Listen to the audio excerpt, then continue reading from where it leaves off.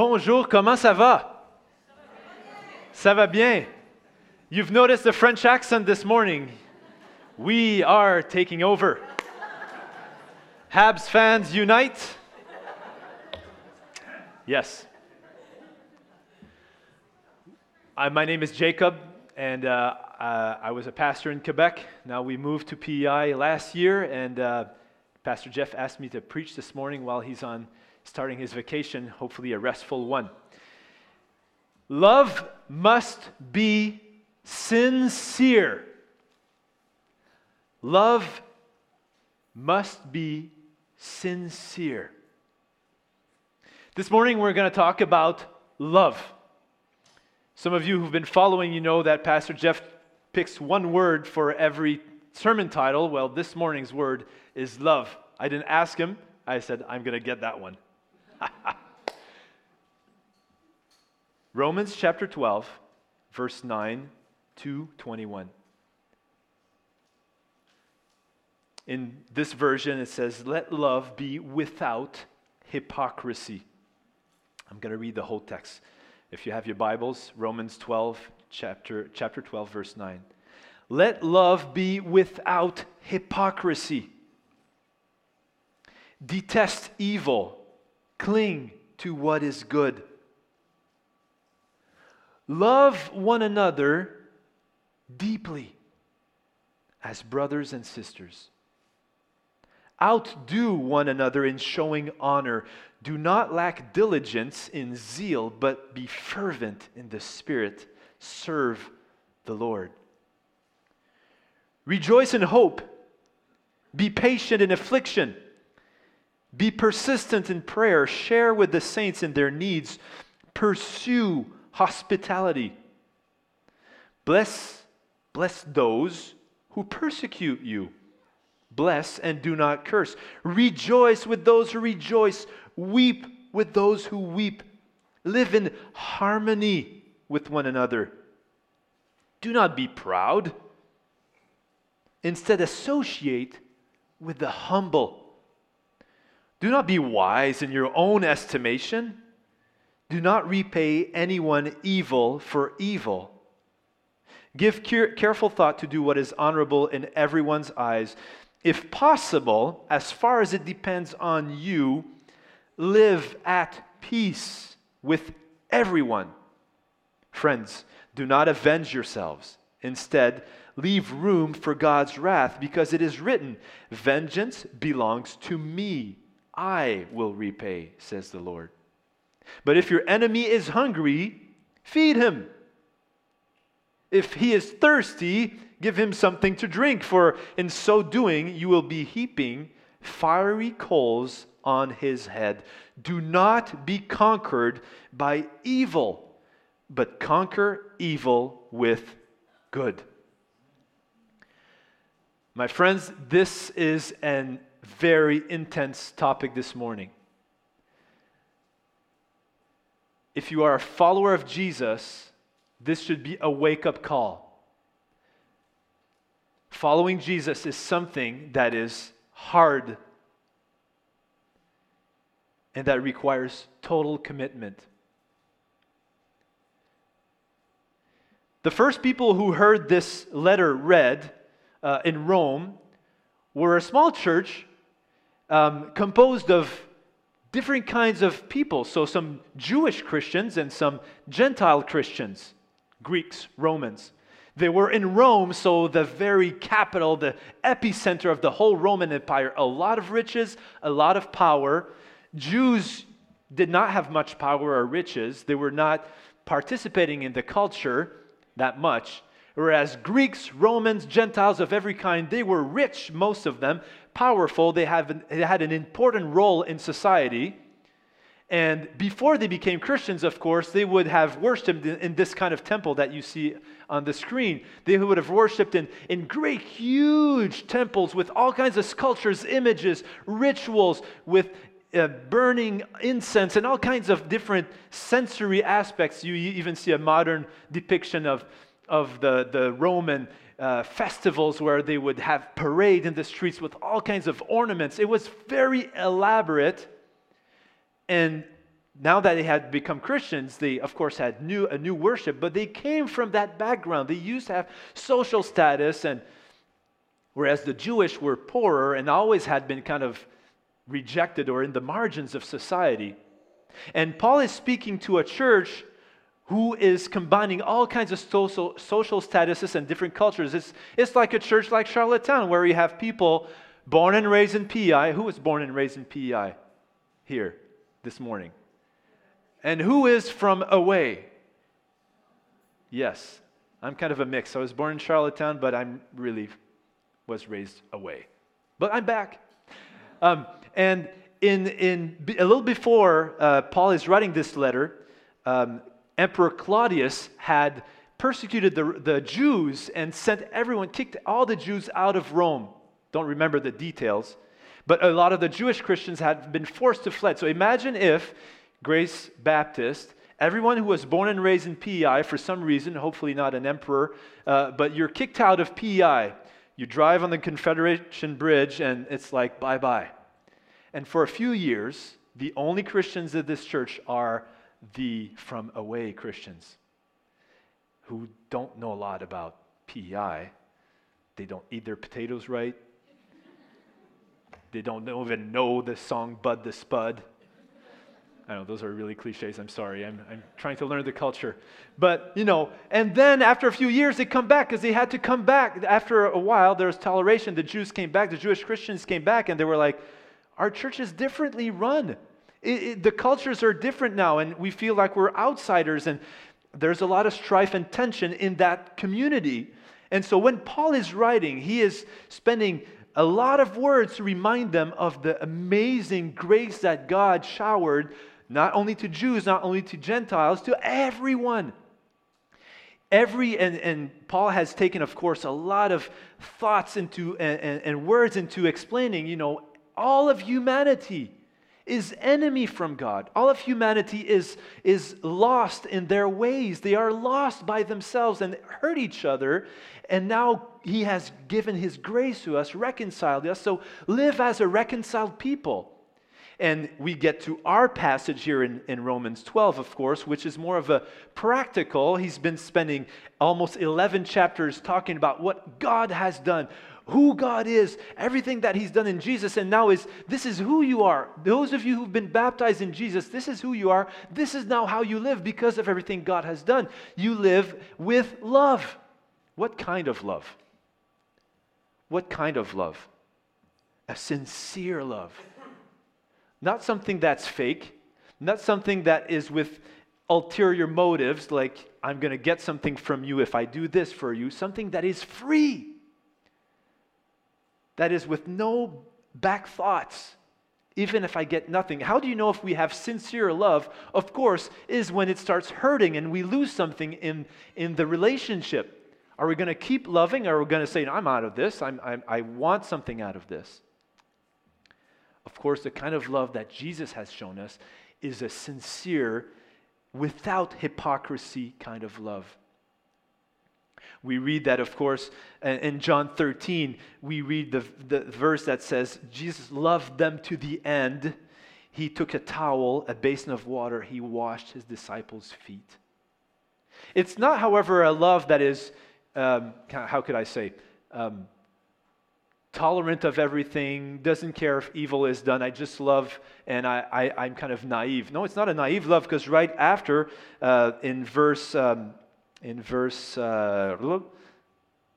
we read, let love be without hypocrisy, detest evil, cling to what is good. And then he goes on in what kind of love it is. It is a love that is sincere, but that detests what is evil.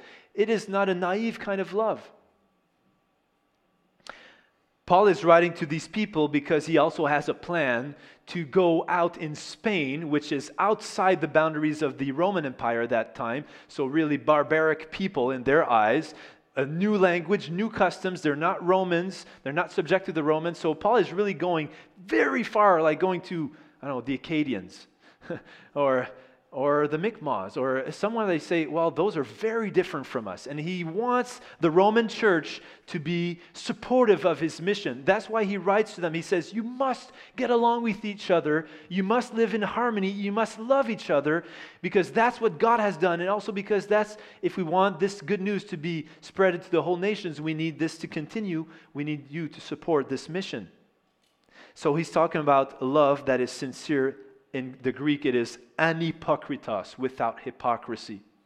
It's a love that hates evil. In 1 Peter 1:22, I'll have to skip a few slides, but 1 Peter 1:22, Peter says kind of the same thing. He says, now that you have purified yourself by obeying the truth so that you have sincere love for each other, love one another deeply from the heart. Not going through the motions, a heartfelt love. Can you feel the bar rising and that the love that God is expecting from the people who belong to Him? It's intense. One of the times that I witnessed such a love, such a manifestation of love, was when we were in Quebec, in that church that I was pastoring in Saint-Jérôme. Downtown Saint-Jérôme. It's a poor community. There is a transition house there for people who are coming out of jail and getting prepared to get back to the free life. And so it's a hard thing for them to do that, because they live in a house right in the middle of town, and they can go out at 9 in the morning and they need to be back at, I think, 7. It depends. But they have some freedom during the day, but they have to report back. They don't live free.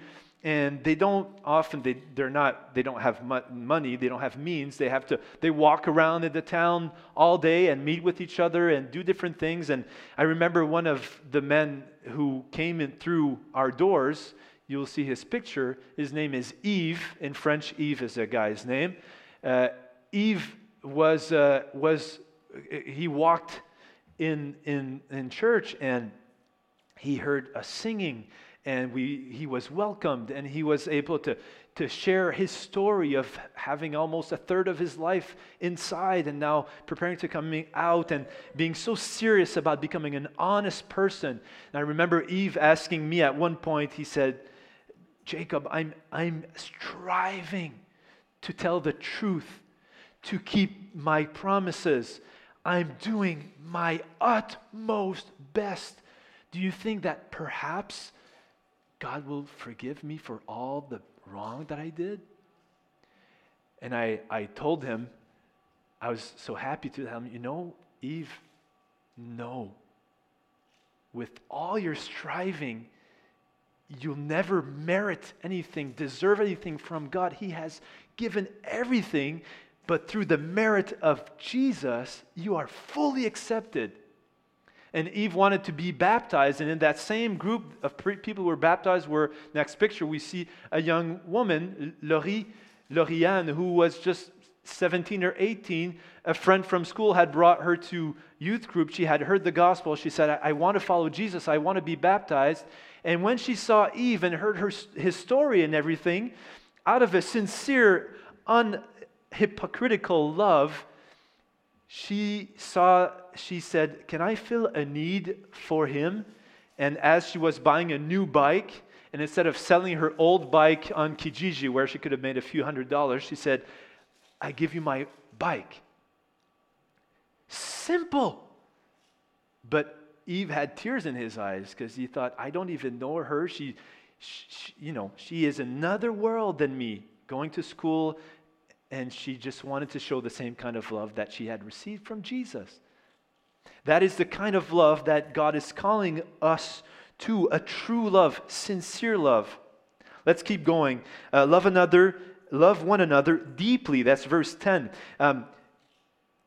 Of course, you've noticed that this whole section is basically Paul kind of shooting imperatives, right? Do this, do that, do this. He's machine gunning all kinds of ways we need to be loving, and he uses all kinds of words for love. In English, you have 2 words for love, right? Love and like. In French, we only have 1. So it's kind of weird to say, I love French fries and I love my wife, but that's all we have, so that's what we say. And it's true. We will say I worship sometimes when we really love something, like ice cream. No, I think PIers love ice cream. There's a lot of dairy bars here. You might use that word for ice cream. But in Greek, there are 4 words for love.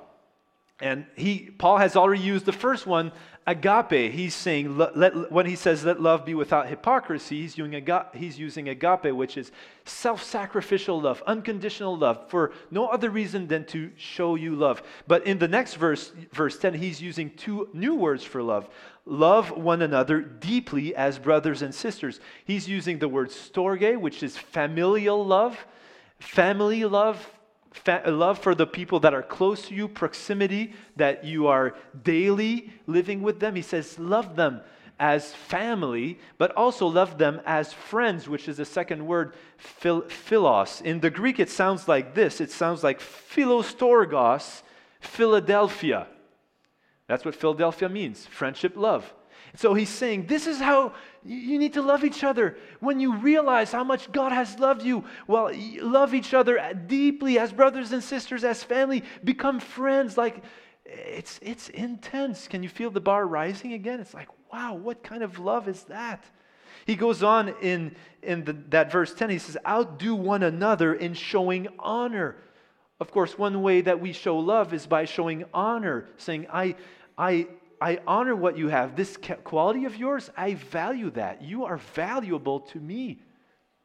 When's the last time you told that to one of your brothers and sisters? You're valuable to me. You're important. I want to show honor to you and outdo one. It's like a competition of love here. Do not lack diligence, verse 11, in zeal. Do not lack diligence in zeal. Be fervent in the Spirit. Serve the Lord. Of course, this is a way to serve the Lord when we love the Lord's people, serving the Lord. And do not lack diligence in zeal. Fervent in the Spirit. The word is boiling. Boiling. Fervent is boiling water. It's an ebullition. I don't know if that's an English word. It's in French. Anyway, it's boiling. Boiling hot. And if the bar has been rising in our hearts as we feel, I know, as I was studying this, I was like, I can't preach this. How can I preach this passage? It's way too intense, way above the way I live. Not that I want that, but wow. But this was like a ray of hope for me when I read this. Be fervent in the Spirit. Of course, we don't have that quality of love in ourselves. The Holy Spirit of God is that kind of love. He has all qualities of love. And if we do really want to love that way, there's nowhere we'll ever even touch that if it isn't for the boiling love of the Holy Spirit that would be animating us or driving us. And just a parenthesis, if you're here and you say, I'm not connected to the Holy Spirit, I'm not drawing from His power. Just a reminder, where can we connect to the Holy Spirit's power? Simple. John 14, in God's Word. The words of Jesus, this is what the Holy Spirit uses to bring His power to us. Secondly, in worshiping Him together in song, Colossians 3. 1 Corinthians 12, in serving each other with the gifts of the Spirit. This is where we connect with the Holy Spirit. And it's good that Paul puts this in here. If we want to have that kind of love, we need the Holy Spirit. We can't do it just by ourselves. Verse 12, rejoice in hope, be patient in affliction, be persistent in prayer, share with the saints in their needs, pursue hospitality. We're going to spend a little time here. Pursue hospitality. I feel like in all the things that Paul is telling us, this is the most practical, concrete way he gives us to actually show love. Because maybe we read all this and we think, well, I want to do this, I want to have that kind of love, but how exactly? And Paul answers this. He says, pursue hospitality. Look at your kitchen table, your plates, your sink, your fridge, your door. Invite someone to come and have a meal with you. Paul knows that in the ancient world, hospitality is a huge thing. It is a sacred duty that everyone has to be hospitable. It has become almost a ritual. You know what hospitality, the Greek word means? Again, it's another word for love. I was amazed. I didn't even know that. I just learned this, and it's still used in today's Greek. Hospitality is this word, philoxenia. Philo or philo, of course, is love. We've talked about it, friendship. And xenia, we talked about xenophobic, is strangers, other groups, other ethnic groups. And so at the root of hospitality is being friends with strangers. Of course, because that's how we get friends, right? At first they're strangers, then we become friends. But being friends with strangers is exactly what hospitality is, and what Paul is saying. This is how, you want to know how to love each other? Invite them in your home. As I said, it was a sacred duty in ancient Greece. You see it on pots, pottery pieces. You see it on, it's there on the screen, you can see it. But people would welcome others, and it was lavish. You were supposed to wash each other's feet, not each other, but wash the feet of the strangers that were coming in your home. You were supposed to provide a huge meal. Even people went into debt to be able to receive guests. You were supposed to treat them as kings. However, in Rome and in Greece, you would only receive people of the same social status or higher, because there was a goal behind hospitality. It's to broker a deal. Maybe your daughter will marry my son. Maybe we'll trade crops. There's something to get from that. And if I receive you in such a lavish way, well, when I'm in your town, you will receive me. But only with the same social strata or higher. Because remember, Romans, well, maybe you don't know, but Romans, of course, it was very well divided. The emperor's family, patricians, plebeians, I think you say in English, I don't remember, then people from away, strangers, and then slaves. And of course, to get higher, you had to either spend a lifetime to work for it, or earn it, or pay for it, but you did not move social statuses. So this was one way through hospitality to get forward in social life. There wasn't any hotels. You couldn't check in a Marriott, so people would have in their homes one guest room, and they would want to outdo each other to be the most hospitable. Jews also had hospitality, not as lavish as the Romans and the Greeks, and it wasn't as much to go upwards the scale of social status, but it was all among other Jews. So you were a Jew living in Syria or in Jerusalem or in Egypt. Well, when you come to a house, it is a duty of the Jew. No cell phones, no Facebook. You don't know who that person is. But he's a Jew, you receive him in your house for a few days. When Christians came, though, Christians became Christians, of course, when they were baptized, because they came to believe that the true God, the true Creator, had come to earth. And when he'd come to earth, he did not find a hotel to receive him, no place anywhere in Bethlehem. However, the one who was rejected out of any guest room invited us, all of humanity, into his mansions, into his house, so to speak, into heaven, into his glory. And is it because we can give back to God with, a gift? Or no, nothing. It's just gracious adoption and reception and amazing hospitality. And so Christians, as they began worshiping that God, and it sunk down. At some point, some people said, we can't be hospitable in the same ways anymore. We can't just have other people who have the same ethnicity as us. We need to welcome every ethnic group. We can't just have people of the same social status or higher, but a slave could come to my house and eat. And that was revolutionary. And this is exactly what Paul is saying. Pursue hospitality. The word pursue in the Greek is special. I didn't know that either, but it's the same word as persecute that you'll find in the next verse.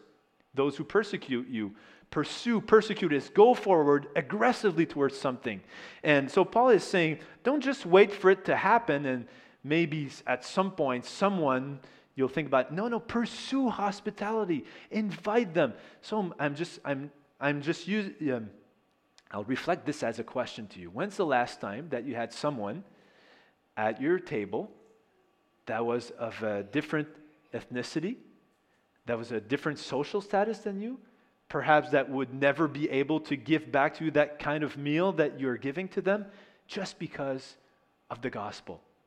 When's the last time that in your body preparing food and in your house and then table you were able to act out the gospel in that sense? Maybe God is calling you to think about that harder right now. And of course, it's clear here when he says, verse 13, share with the saints in their needs. He's saying it's not only when people can give back to you, but when they are needy, share with them. And of course, what are you going to do around a kitchen table? You're going to share stories about your life, sad stories, happy stories. And he goes on to say in verse 15, rejoice with those who rejoice, weep with those who weep, live in harmony with one another.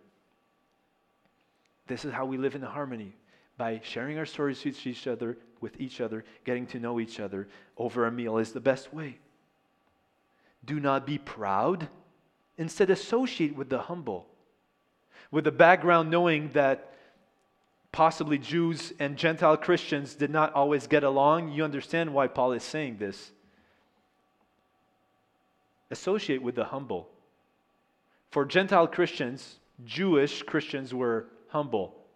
For Jewish Christians, Gentile Christians were humble, meaning that they didn't have a background of God's law, and both of them had a tendency to judge each other. And here Paul is saying, associate with the humble.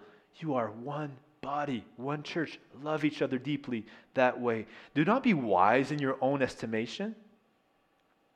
Then verse 17, he goes on with another kind of theme. Wait a minute. I just want to say one thing before we go to that next theme. One thing interesting is that I've been studying the early church recently, and that hospitality became common in a way that right after the apostles sent letters and after they died, the first Christians kept talking about that and doing that. And one of the earliest documents we have is like a discipleship manual in a way. It's called the Didache. And it was well used by everyone, all the churches. And it talks about how do you welcome each other. And it says something interesting. It kind of gives a rule. Because of course, you start thinking, if we really, as soon as you're Christian, whether you're the lowest social class or whatever, I have a duty to invite you in my home. Of course, you start thinking, there's room for abuse here. Some people will just say, oh yeah, I'm a Christian. Yes, I can stay in their homes. And there definitely is room for abuse. And so they even had to put some boundaries, but listen to the boundaries that they put in that document. They said, receive everyone who comes in the name of the Lord. Examine him and learn the nature of his situation. If he's only passing through, help him as much as you can, but he must not stay with you more than 2 or 3 days. So if any of you are thinking, well, I think 3 hours was enough. The rule here is 2 or 3 days. So this is a little wink to my family who's been staying over at my house for the last 7 days. You've passed your quota. You can stay though. And then another document that's fascinating is the rules the monks had in a monastery to receive visitors. Of course, the monks had committed to a life of silent worship, a contemplation of God and work, menial work, but they also would receive visitors as a way to obey what God had said here. And this is what they would say about guests. I think it is absolutely powerful language. This is what Saint Benedict wrote in 516. 16th after. He says, "Let all guests that happen to come be received as Christ. because he is going to say, a guest was I, and ye received me. Whenever guests arrive or depart, and listen to this is crazy. We don't talk like this. Whenever guests arrive or depart, let Christ be adored in them. For him indeed we receive in them, by bowing of the head or by full prostration. They saw hospitality as a way to worship Jesus. Very, very concretely, almost physically. And so that's why, of course, everyone needed to be welcomed. Is it in Romans 11? Paul had just said, "For God has consigned all men to disobedience, that he may have mercy upon all." So any kind of visitors, all. Welcome one another, he'd say at the end of his epistle. Welcome one another, therefore, as Christ has welcomed you for the glory of God. Now, the last point we're going to look at is that, of course, that last part of the text is about loving even those who are mean to you, your enemies, those who persecute you. Bless those who persecute you. And I think that's where the kind of love that the New Testament expects of Christians goes out of the field. And it can be depressing for us. Because he's saying, yes, and that's, of course, from Jesus. Jesus says, loving a friend is not very hard, but loving an enemy, that's Christ-like. That's the only God can. That's out of this world.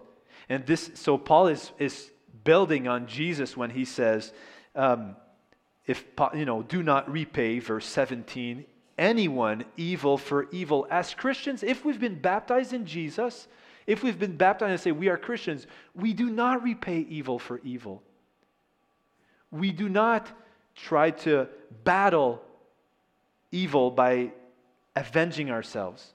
If possible, as far as it depends on you, live at peace with everyone. I'm glad he added, as far as it depends on you, aren't you? But he still added it, as far as it depends on you. It's a big topic for, some of the most hurtful things that we've gone through in our lives. I know that in the next 2 minutes, I won't help you resolve them, but consider this. What depends on you to be living at peace with everyone? Do you have forgiveness to ask someone? Do you have to repent and confess? You guys know, I have 4 kids, and anyone who has children knows the only way an I'm sorry can work if it's meant. And the only way true reconciliation works is if I, as the offending party, can show that I understand how my actions have hurt you. And if I can say this, I understand that the way I spoke to you must have had you felt this way, feel this way, and this is the impact it had on you. And that's when someone can say, you know what? You understand this, you feel sorry for this, I think we can be reconciled. So I'm just, again, reflecting the question to you, but as far as it depends on you, can you be at peace with everyone? Friends, do not avenge yourselves. Instead, leave room for God's wrath, because it is written, vengeance belongs to me, I will repay. God is a fair judge, a righteous and just judge. He will repay. But if your enemy is hungry, feed him. If he is thirsty, give him something to drink. That's crazy too. He's saying, meet his basic needs or her basic needs. Do not reject that person as being less than a human being. Meet their needs. For in doing so, you will be heaping fiery coals on his head. Everyone tries to figure out what this means. I'm not sure, honestly. But fiery coals on his heads can mean either a feeling of shame. When someone that you've wronged is nice to you, it brings shame to your actions. It also can mean God's judgment, coals of God's judgment. God will judge that person, but you keep doing good to that person. But of course, he ends on an amazing verse. Do not be conquered by evil, but conquer evil with good. Do not be conquered by evil. Conquer evil with good. You got to work for it. I'm going to end on one story that I heard a few years ago from a man in Quebec. His name is Pierre Allard, and he was head of the chaplaincy organization in Canada, and he was doing a lot of work in Rwanda after the genocide in restorative justice. And he tells the story, and he says, there's a woman named Monique. Monique was a survivor of the genocide. Her husband had been killed, and her 8 children had been killed because she was of the different ethnic background. And she was now president of a co-op that were rebuilding homes. 1,000, kind of a neighborhood of 1,000. They were all working together, making bricks out of mud and building little houses, huts for everyone. But in those 1,000 people, half of them were genocide survivors, half of them were genocide perpetrators. And she said, as a president, I want the first house in our co-op, I want this house to be built for the one who did this to my family, who killed my husband and my kids. And she asked the wife of this man, she said, can you go and tell him in jail that the first house will be built for him?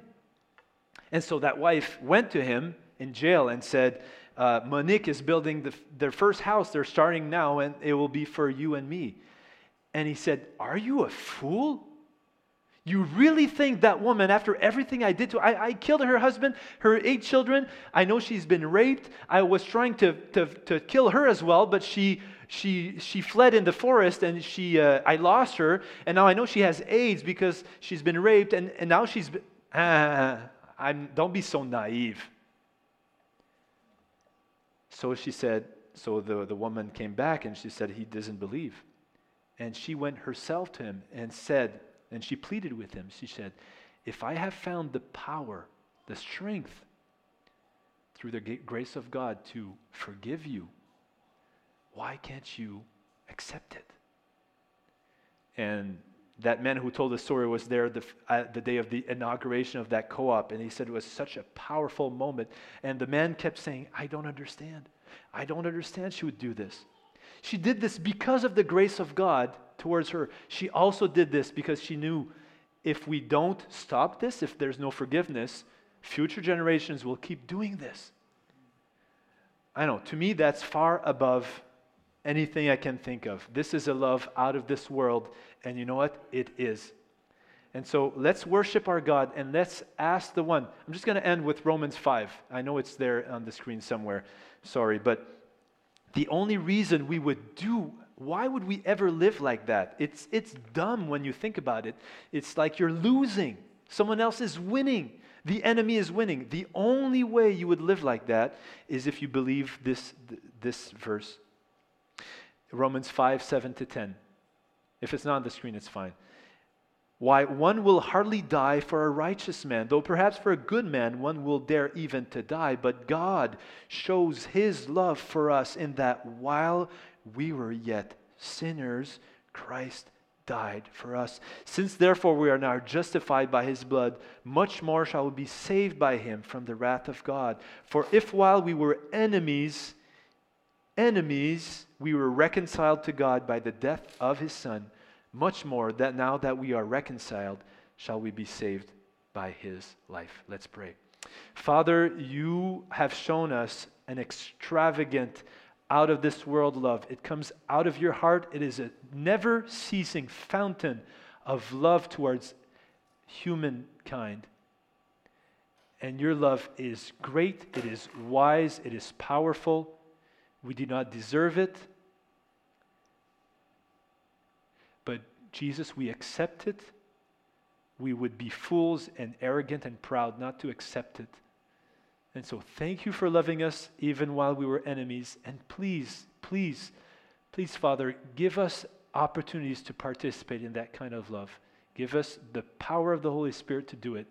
And let this city of Charlottetown know that Jesus is among us because of the way we love each other and love everyone. In your name, amen.